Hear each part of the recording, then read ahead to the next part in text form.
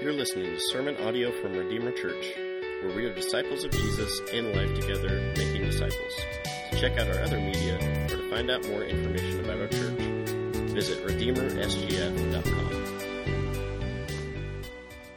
Hey, good morning. Good to see you guys today. Good to be with you as well.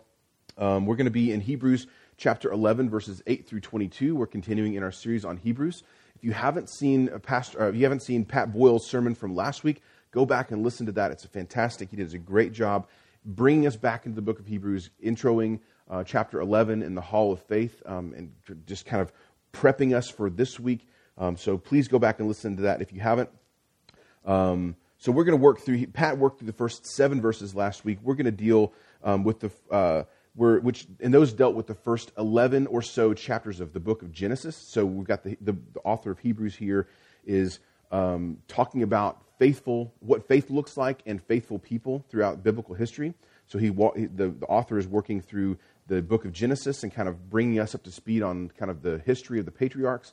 Pat worked through the first 7 verses of Hebrews 11, which is the first 11 or so chapters of Genesis. Today, we're going to tackle Hebrews 11, 8 through 22, and we are going to be dealing with the rest of Genesis, chapters 12 through 50. We're going to cover a ton of ground, what I want to do today is follow very closely the argument of the author of Hebrews here. This is kind of a sermon in the way that he's presenting it. I want to follow that very closely and follow his arguments. So what we're going to do is we're going to look back into our history, and we're going to look and we're going to see how that informs and affects our future. So we're going to look back, and then we're going to look forward, and that's kind of how we'll generally divide the time today. So the sermon title today is Looking Back in Faithfulness and Looking Forward in Hope, or looking back at faithfulness and looking forward in hope. So we'll see, we'll kind of divide our time in that way. So let's dive right on in. Let me pray for our time, and then we'll dive right into the text and see what the Lord has for us. Father, thank you for this time. Thank you for your word and the way that it is living and active, that it rebukes, that it encourages, that it sharpens us. I pray that would be the case this morning, that we would be faithful as we look to you, and I pray that we would be faithful in this time, that it would be for your glory and for our good. So pray that the Spirit would speak through me, would interpret the text, and would speak to your people and do your work. So, Lord, we love you. We trust you. It's in Christ's name we pray. Amen. All right. So here we go. So verse 8, I'll read verses 8 through 12. We're going to talk about looking back, and the first section under this one will be living by faith. Verses 8 through 12, living by faith. So verse 8, let's read with me here. By faith, Abraham obeyed when he was called to go out to a place that he was to receive as an inheritance. And he went out, not knowing where he was going. By faith, he went to live in the land of promise, as in a foreign land, living in tents with Isaac and Jacob, heirs with him of the same promise. For he was looking forward to the city that has foundations, whose designer and builder is God. By faith, Sarah herself received power to conceive, even when she was past the age, since she considered him faithful who had promised. Therefore, from one man, and him as good as dead, were born descendants as many as the stars of heaven, and as many as the innumerable grains of sand by the seashore. So we'll see verses 8 through 11 that we just read through here. That relates back to Genesis 12 through 17. If you want to go back and read through some of that in your devotional studies this week, we can catch up on that. But the whole idea here, living by faith, verses 8 through 12, we see in verse 8 that faith leads to obedience. By faith, Abraham obeyed. By faith. Then we see there's obedience in the calling, that God called Abraham and he went. And this is, say, for example, like the opposite of Jonah. Jonah would be a different example of this, and from the other perspective, that God called Jonah, and Jonah fled in the opposite direction. He called Jonah to Nineveh, and Jonah fled out to Tarshish and went down and away from the Lord. There's a lot of cool language in that. But we see obedience in the calling, that God calls and Abraham goes. We also see obedience in the promise. We see a commentator that I read here had some really good quotes. It says, the promise isn't the incentive to obey, it's the reward for faithful obedience. So when we talk about obedience, when we're talking about obeying the Lord and following him, it shouldn't be, I'm going to obey so I can get more stuff from God. We see that the promise is the reward for faithful obedience. The promise is something that draws us to the Lord, that lets us faithfully relate to him, and that we can follow him faithfully in that. And then also, another good quote on this from F.F. Bruce is, for Abraham, the promise of God was as substantial as its realizations. We see, and we'll talk about this in a few minutes, that Abraham died never seeing the fulfillment of his promise. He walked through the land of Canaan, he walked through the promised land, and he dwelled there for a time, but he never saw the complete fulfillment of all the promises of God that God made for him. He never saw those things. But for him, that because of his faith, because of Abraham's substantial faith in the Lord, the promise itself was as substantial as the realization of that promise. For him, it was as real as being able to see all of his grandchildren and great-grandchildren and great-great-grandchildren. For him, the promise of the Lord, the trustworthiness of God, was as substantial as being able to live and inhabit the promised land himself. So we see obedience in the calling, we see obedience in the promise, and we see faith in the inheritance. That Abraham has a hope of a bright future in the realization of those promises. That we see Abraham is faithful in the way that he follows and relates to the Lord. But I want to ask a kind of a question here and kind of tease out a concept. How do you leave your home behind and set out not knowing where you're going? How do you do that? How do you know which path to take, which fork in the road to take? How do you know where you're going, and how do you know that you're going to arrive there when you do? Well, you have to trust the one that you're following. You have to trust the one that you're following. So with Abraham, he left his home not knowing where he was going, but he knew who he was following. And I think it's the same thing with missionaries. Even with the internet and researching everything about a culture and where you're going to be going and where you feel called to go, you can't know every aspect of where you're going. You can't know everything about life and where you're headed. But you have to trust the one who is calling you. The same thing with marriage. You can't know everything that God has for you in marriage. There's no possible way that even the best premarital counseling can't go through with a microscope and pick apart every part of your life and tell you everything that's going to be happening in your marriage. You can't know that. But what you can do is you can know your spouse and you can know the God who is uniting you, and you can trust in that and say, no matter what happens, we're going to be through this in thick and thin. The same thing, changing careers, moving to a new city, going to a new school, all these other things. We can't know everything that's going to be happening in the future, but we can trust the God who does. We can trust the God who's faithful and who calls us out, and that's where faith interacts with obedience. So by faith, Abraham set out, not knowing where he was going, but he knew the God who called him. So verses 9, we see that he lived in the land in a temporary dwelling in tents, while longing for a heavenly city. We'll see more detail in the heavenly city in verses 13 through 16, and also there's parts about it, the more detail in chapter 12 and in chapter 13 in the next few weeks. But with this promise of an earthly promised land, there's this underlying promise of a richer and eternal inheritance. This promised land that God is calling out Abraham to go to is kind of a placeholder for a greater promise, a more beautiful promise for later on down the line, this heavenly eternity that Abraham is heading for. So what he's talking about, this heavenly city, this city that God is building, we're talking about the heavenly Jerusalem, an eternal dwelling place for God's people with him.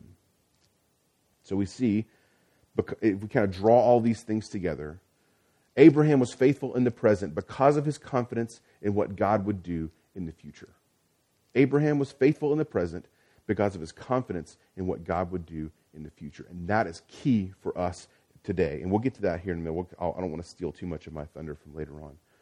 In verse 11, we take a look on down the line. It says that Sarah received the power to conceive. We see in Genesis 18, 10 through 15, when God comes down to visit Abraham and Sarah, God gives them this beautiful promise that, hey, I'm going to come back to you and you're going to have a son. And Sarah laughs in unbelief. She kind of scoffs at that. She overhears this conversation. She kind of scoffs at that. But then we see a beautiful redemption in chapter 21 of Genesis, verses 1 through 7. She rejoices in faith. And despite her initial unbelief, she saw that laughter redeemed in her son, Isaac, whose name means laughter. So her initial response was, there's no way that could happen. I couldn't have a baby. I'm too old. And then you fast forward a few chapters, and here she is naming her son Laughter and seeing a beautiful redemption. So that faith enabled redemption, scoffing laughter into joyful laughter, despite her old age, because she considered God faithful. because she saw redemption. She saw that faith looks like believing that God will fulfill his promises, no matter how impossible it seems. And then we see verse 12. Let's keep moving through the text here. Verse 12, we see that there's this promise of descendants as numerous as the stars in heaven and the grains of sand on the seashore. That's a direct fulfillment of Genesis 22:17, a beautiful promise that God makes to Abraham. He's saying, hey, you're going to have lots of kids. Tons of kids, tons of children and descendants and great-grandchildren and all these different things. Just like the stars in heaven and just like the sand on the seashore, you're going to have lots of beautiful kids. But we see in this verse, chapter 11, verse 12 of Hebrews, that God fulfilled exactly what he promised to Abraham. Exactly, to a T, 100% fulfillment. So when we kind of zoom back out a little bit, zoom away from this text and kind of take it all in concert, we see living by faith in verses 8 through 12 here. We see in verse 8 that Abraham obeyed. In verse 9 that Abraham went. And then verse 11 that Sarah conceived. All of these things by faith. And that God was faithful to fulfill his promise. So, if we're kind of drawing this to a point here, God's promise leads to faithful obedience. And we'll come back to that in a few minutes. But it's important to note also that faith in God's promises doesn't deny difficult circumstances. Just because we are faithful in God's promises and we consider him faithful doesn't mean that everything in our life is going to be amazing and great and easy and fun. There's always going to be difficulties this side of heaven. Abraham doesn't deny Sarah's old age or his old age. His faith doesn't weaken as the years roll on. We don't see him take more concubines or give up in despair. Now, there's some faithfulness, there's some faithlessness in that with Hagar and how that whole situation went. But his faith doesn't weaken as years roll on. He doesn't deny the facts of the matter, but his conviction is that the certainty of God's word outweighs all of those things. That promise and God's faithfulness is what draws him through those difficult times and allows him to persevere. So my question for you this morning, my first question for you this morning, is do you consider God faithful? Do you believe that God is true in what he is saying? Where has God called you? What has he promised you? And what does obedience look like? All of those questions are the same basic theme here. God is faithful, therefore we can obey and step out in faith. So, do you consider God faithful, and what does obedience to that look like? My encouragement to you is to obey by faith. Not by white-knuckling, not by peer pressure or by reason or out of desperation. Obey by faith. Obey when you do not know the land you're going to. Obey when you cannot see how the dots connect. Obey because of the faith that you have in the God who is leading you. Obey the God that you know and that you trust. So we've taken a look at living by faith. Let's take a look at dying in faith. That may be an odd transition, but verses 13 through 16, let's read those and see what we can see by not only living in faith, or living by faith, but dying in faith as well. Verse 13. These all died in faith, not having received the things promised, but having seen them and greeted them from afar, and having acknowledged that they were strangers and exiles on the earth. For people who speak thus make it clear that they are seeking a homeland. If they had been thinking of that land from which they had gone out, they would have had opportunity to return. But as it is, they desire a better country, that is, a heavenly one. Therefore, God is not ashamed to be called their God, for he has prepared for them a city. So, dying in faith, verses 13 through 16. So when it says these all, when the first couple of words there, these all died in faith, it's talking about all the people in chapter 11 up to this point. So let's do kind of a quick review. From last week, we talked about Abel, who offered an acceptable sacrifice. We talked about Enoch, who pleased God and was taken up into heaven. We saw Noah, who had reverent fear of the Lord and was rescued from the ark. Those things that those are some of the people that we're talking about. And then we just talked about Abraham, who obeyed and went. He was called out and he obeyed and went and followed the Lord. So verse 13, the first half of verse 13, it says that they died in faith. Maybe a better way to articulate that, a kind of a clearer way to present that would be that they were faithful even unto death. They remained faithful even until they died. Not having received, they'd say, the text goes on to say, not having received. They did not receive those promises. They embraced the promise, but they didn't see it fulfilled in their lifetimes. They only had, so Abraham and Sarah only had one son together, only had one son of promise. And yet, from this one son, from Isaac, a multitude of descendants come, as numerous as sand on the seashore, as numerous as stars in the sky. But they only saw the one son. They didn't see the complete fulfillment of God's promises. They only got to see their grandchildren, the twins, Jacob and Esau. So out of the multitudes, the sand on the seashore, out of that multitude, they got to see three, their son Isaac and his sons Jacob and Esau. That's all they got to see. They didn't get to see the fulfillment of that whole promise. And then the second half of verse 13 says that they were strangers and exiles. This is a theme throughout Scripture that we see kind of developed throughout the whole thing. We can see it in Psalms. We can see it in 1 Peter. There's lots of different places where we talk about strangers and exiles. But I think one thing that we need to know is that God's people inherently are always going to be strangers and exiles on this earth. Even King David, the golden age of the monarchy in Israel. He has a palace. It's a beautiful place. He's waged war and successfully waged war and defeated lots of foreign enemies, lots of God's enemies, and he is successful and tons of wealth, all these different things. He has a great kingdom, the golden age of Israel. And he even says in Psalm 39 and in Psalm 119 and a couple other places as well, he even refers to himself as a stranger and an exile. When there's a kingdom and a palace and borders and a standing military and wealth, he says that we're still strangers and exiles. So verses 14 through 16 says that they were seeking a better country, that they considered themselves strangers and exiles, not because of what was going on around them, but because they were seeking a better country, a heavenly country. So brothers and sisters, this land, this earth, is the land that we sojourn in. This earth we are strangers and exiles on this earth. It's not some state or country or climate that we're strangers and exiles. It's not like we're United States citizens and then we go visit another country and we're a stranger there, or that we're refugees from a difficult place and we're displaced out of that. It's not that at all. It's not that we're in a temporal sense that way here on earth. What I'm saying is that the entire earth, that we are strangers and exiles here on the entire earth, no matter what country we live in, no matter what climate we live in, no matter where we go, we are to consider ourselves strangers and exiles here because we are not citizens of this earth. Philippians 3:20 says that we're citizens of heaven, and that's where we should consider our allegiance to. And we might find a considerable amount of joy here. There's a lot of beautiful things about living here in the United States or wherever you may live. There's a lot of beautiful things about living here on the earth. There's lots of great times, especially spring in the Ozarks. It's gorgeous. It's awesome. But even the best things can't touch the joys of heaven. We're aliens and exiles here, as 1 Peter 2:11 says. And that should make us hunger with excitement for heaven.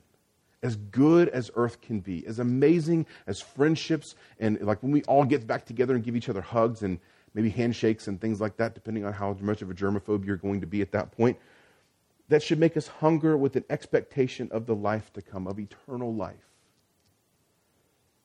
Because in Christ, we're guaranteed eternal life.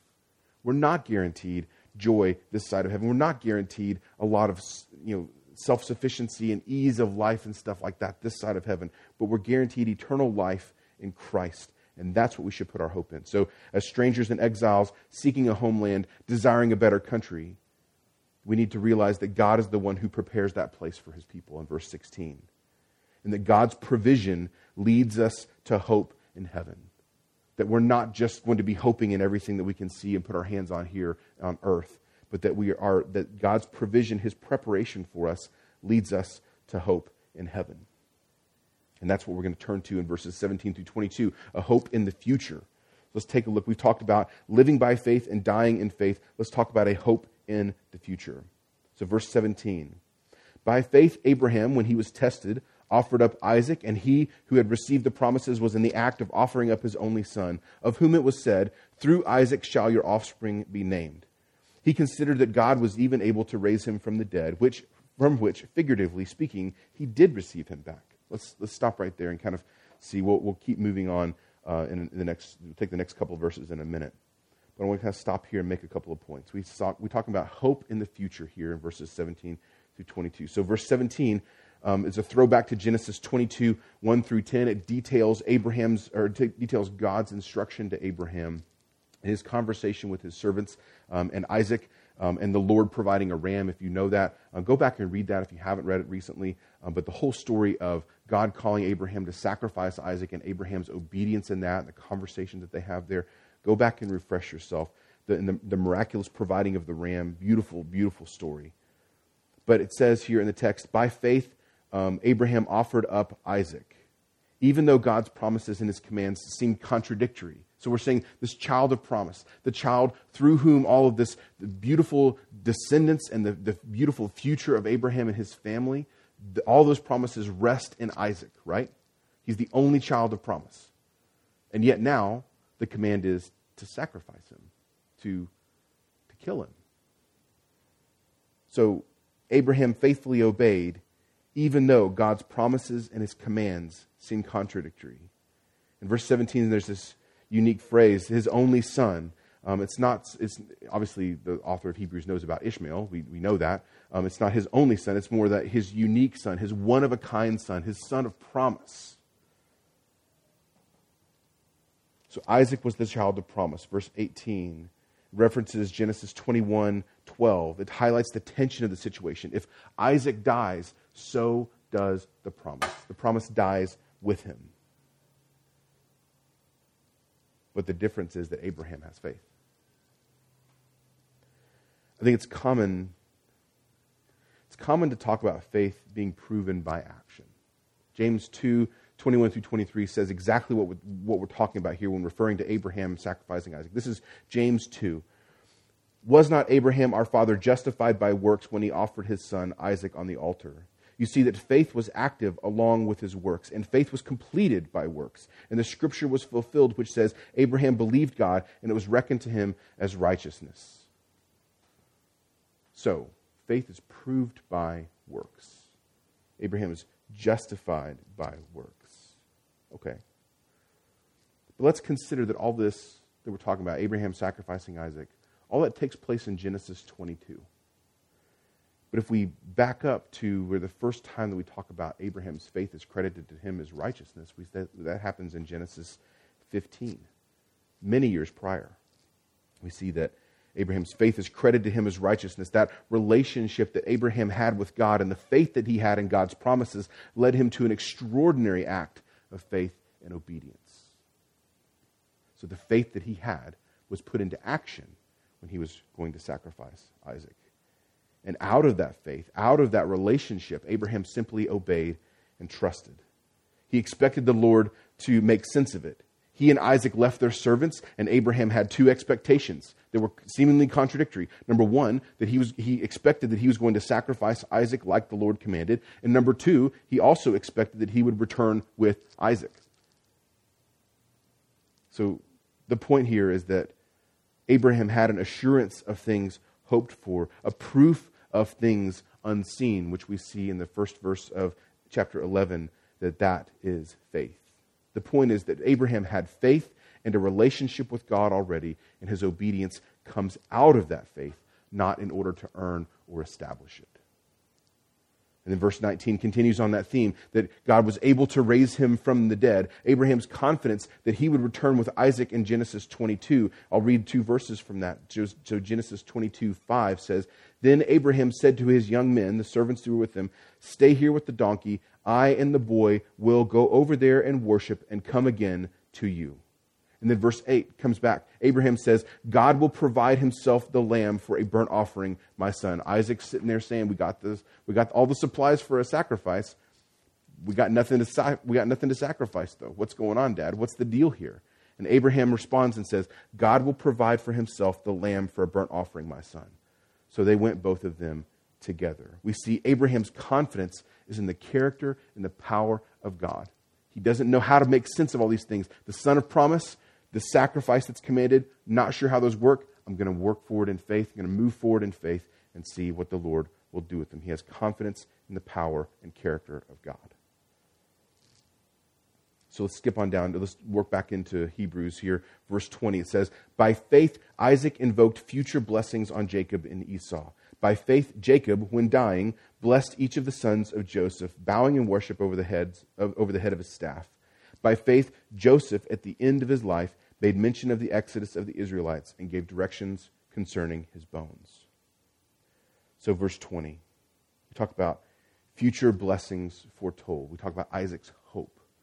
That's a throwback to Genesis 27, verses 27 through 29. It says, this is Isaac talking. This is Isaac's story of Isaac here. So he came near and kissed him, and Isaac smelled the smell of his garments and blessed him and said, see, the smell of my son is the smell of a field that the Lord has blessed. May God give you the dew of heaven and the fatness of the earth and plenty of grain and wine. Let people serve you and nations bow down to you. Be Lord over your brothers, and may your mother's sons bow down to you. Cursed be everyone who curses you, and blessed be everyone who blesses you. It's a beautiful blessing from Isaac to his son Jacob. And then we see Jacob's hope, evidence in his blessings on his grandchildren, the Joseph's children. So you have Abraham, who has his son Isaac, then Isaac, who has his sons Jacob and Esau, and then we're talking about Jacob's lineage there.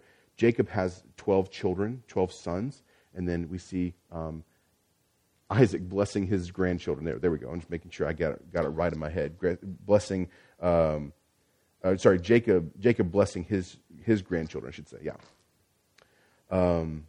We see that in Genesis 48, the last part of Genesis 48. We see all these blessings of greatness, this promise of going to the promised land, that Jacob's grandchildren are going to be inhabiting the promised land. They're going to be having a future there. All these really cool things. That's all kind of referred to in verse 21. But let's dial into verse 22 here. Verse 22, talking about these blessings. In Genesis 50, the last part of Genesis 50, verses 22 through 26, we see that Joseph asks that his bones be carried to the promised land. So he's residing outside of the promised land. He's residing in Egypt. He's asking that his bones be carried to the promised land. And this only makes sense. This only makes sense if he believes that God's promises that his descendants will inhabit the promised land will come true. Joseph is saying, I'm almost to the point of death. I'm going to die here in Egypt. But he's leaving a command for his descendants to say, dig up my bones and take them to Israel with me. Take them to the promised land, because I know you're going to be there. I know you're going there eventually. Take my body, take my bones, and take them with you. That's what he's saying. And then we see 400 years later, much older than the United States. 400 years later, the nation of Israel had come out of Egypt. They'd crossed the Red Sea. They'd received the law on Mount Sinai. They had eaten manna and quail. They had wandered in the desert. And eventually, they crossed the Jordan River into the promised land, and they carried Joseph's bones with them. So after the conquest, during the settling of the land, they buried Joseph's bones at Shechem. We can see that in Joshua chapter 24, verse 32. That is a hope in the future. That is acting out and blessing and living in the promises of God and having a hope in the future. So we see that theme woven through verses 17 through 22. We see a hope in the future, that Abraham received Isaac back, that Isaac blessed Jacob and Esau, and that Jacob blessed his sons and his grandchildren, and that Joseph gave instructions for his bones. The whole idea of that is that God's faithfulness gives us hope for the future. It gives us hope in the blessings that he's going to provide us, and it gives us hope in the resurrection to come. So working through this text, we've looked back at faithfulness. We've looked back at the different aspects of faithfulness, of living in faith and dying in faith and things like that. Let's look forward in hope. Let's kind of recap and kind of draw this to a little bit of a close here. So a couple of points. The first one, recapping verses 8 through 12, we see that hope and faith drive obedience and action because God is the one who is faithful. Because of God's faithfulness and promises, we can faithfully obey, even when it seems impossible. Marriages can be reconciled. People can be freed from addictions and enslavement. We've just recently published a handful of videos of people's personal psalms about how God has redeemed them from certain situations. They're on our YouTube channel. Go look at those. Go thumb through those and see what's going on there. Hear the stories of God and the promises of God and the deliverance of God in those personal psalms. They're beautiful testimonies of how God has saved us. And even from the most difficult things, God has saved us from addictions, from enslavement, from all kinds of trouble, all kinds of unforgiveness. So even when it seems impossible, because of God's faithfulness and promises, we can faithfully obey. And then the next aspect of that is because God has prepared a place for his people, we can faithfully hope in heaven. We see Abraham's inheritance was a land. He didn't know where he was going. He had no idea where he was going to end up. But our inheritance as Christians, as you and our inheritance, and Abraham's as well, but our inheritance is salvation. And we can look back and say, we do know where we're headed. We do know what God has promised. We do know that heaven awaits us. So our inheritance is a little bit different than Abraham is looking forward, not knowing. But we can look back at the promises of God and know exactly where we are headed. Because God's faithfulness gives us hope in the resurrection and blessings, we can faithfully live. And I would also encourage you, just like with Abraham, don't see your faith in difficult circumstances at odds. Christian, don't see your faith and your difficult circumstances at odds. I think it's a good thing to acknowledge the difficulties that you face, not complain about them, but to just acknowledge them and to say, Lord, I don't know how this is going to work out. I don't know how my difficult marriage is going to be resolved. I don't know how my kids are going to turn out. I don't know how we're going to pay bills and all these different things. And yet, it's not a faithless thing to say, I don't know. It's a faithless thing to turn your back on God and be bitter at him. The faithful response is, I don't know, but I still trust. So acknowledge the difficulties that you face without complaining. And then also be convinced that the certainty of God's word outweighs them. Just like with Abraham. Abraham was convinced that the promises of God far outweighed the doubts and the questions that he had. And the lack of knowledge that he had. So acknowledge your difficult marriage. Acknowledge your difficult circumstances. Acknowledge your sin. But see Jesus as better. See Jesus as better. Of course you're a sinner in need of grace and mercy. We all are. Of course life is difficult. And of course there's a host of complications in the world this side of eternity. There's a lot of sin out there. And there's a lot of splatter from it. There's a lot of junk flying around. And you're going to get hit by it at some time. Because this world is broken. But also, Christian, realize that you have an advocate in Christ. That you have the Holy Spirit inside of you, leading you to be faithful and obedient. And also, understand, Christian, you're not going to find eternal fulfillment this side of eternity. But the beauty of the gospel is that the promises of God far outweigh all of those disappointments, all of those hurts, and all of those fears. All of those promises are way much heavier in the balance than all of those disappointments and any brokenness this side of eternity. If you want to flip that concept on its head, that faith is what drives obedience. Let's take the negative aspect of it, that faithlessness is what drives disobedience because you view God as untrustworthy. We don't trust him with our lives. We don't believe that he's good. We'd rather trust in what feels good or what seems good to us than what he has revealed. It's very reminiscent of Adam and Eve in the Garden of Eden. They trusted a lie. They trusted themselves over the Lord. They trusted a serpent to tell them what they didn't need to know.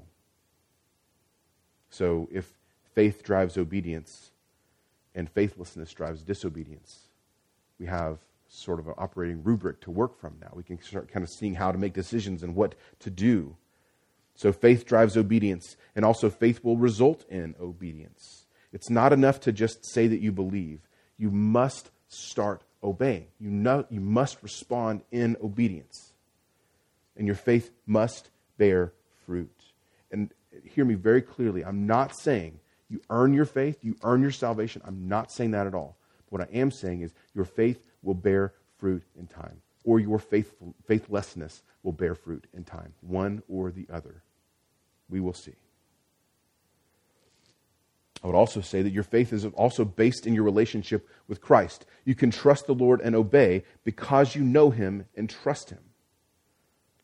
So let's kind of back it up to another application question. What does your obedience or your disobedience say about your relationship with the Lord? What does your obedience or disobedience say about your relationship with the Lord? My encouragement is that you would draw near to him and trust him and step out in faith and obedience and draw nearer to the Lord in doing so. So that's verses 8 through 12. Let's take a look at verses 13 through 16. Not only do hope and faith drive obedience in action, they also enable us to remain faithful until we die. So we are only experiencing a foretaste right now of what's to come. We have the down payment of the Holy Spirit. We have spiritual gifts, and we are bearing the fruit of the Spirit, but we are far from finished, brothers and sisters. We are strangers and exiles here, and we too desire a better country, a heavenly eternity. But we also know that God is not ashamed to be called our God. And these are all because of Christ. All of these things are because of Christ. That we have been saved by the blood of Christ, and He's brought us from the domain of darkness into His kingdom of light, and that Christ has made a way for us to come home. Christ has also atoned for us and interceded for us, so our Father in heaven is not ashamed of us or disappointed in us. He delights in us, and He rejoices over us, and He joyfully receives us because of Jesus. And this is a hope that endures. It stays with us throughout our lives. And it never leaves us because Christ never leaves us. That's how we remain faithful to the point of death. Christ has taken hold of us, and He will not let us go. So we need to take hold of Him and never let Him go.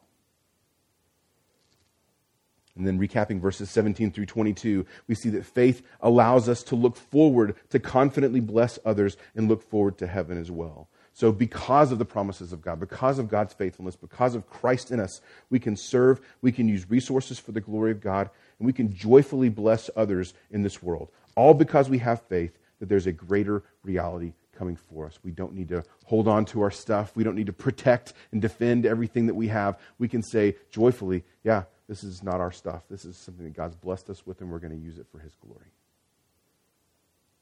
So just like the parable of the talents, we can be faithful servants and make wise investments this side of heaven, knowing that our Master is returning and is expecting that we have been faithful and obedient. This is why we make disciples. This is why we steward resources wisely. This is why we proclaim the gospel boldly. We want to be a blessing to this world while we look forward to an eternity in heaven. And so I think a really good quote that I've been meditating on the last few hours or so is from Jim Elliot. He is no fool who gives what he cannot keep to gain what he cannot lose. I'll say it again. He is no fool who gives what he cannot keep to gain what he cannot lose. So just like the wise servants, we can look forward to that day with eager anticipation to the return of our Master, knowing that because we lived in faith and made much of Jesus with our lives on earth, we will hear, "Well done, good and faithful servant. Enter into the joy of your Master." I'll leave you with one concluding thought. One of my favorite hymns is "Great is Thy Faithfulness." I'm not going to sing it for you, don't worry. But the second verse says, "Pardon for sin and a peace that endureth, Thine own dear presence to cheer and to guide, strength for today and bright hope for tomorrow, blessings all mine with 10,000 beside. Great is Thy faithfulness. Great is Thy faithfulness. Lord, every morning new mercies I see, and all I have needed Thy hands hath provided. Great is Thy faithfulness, Lord, unto me."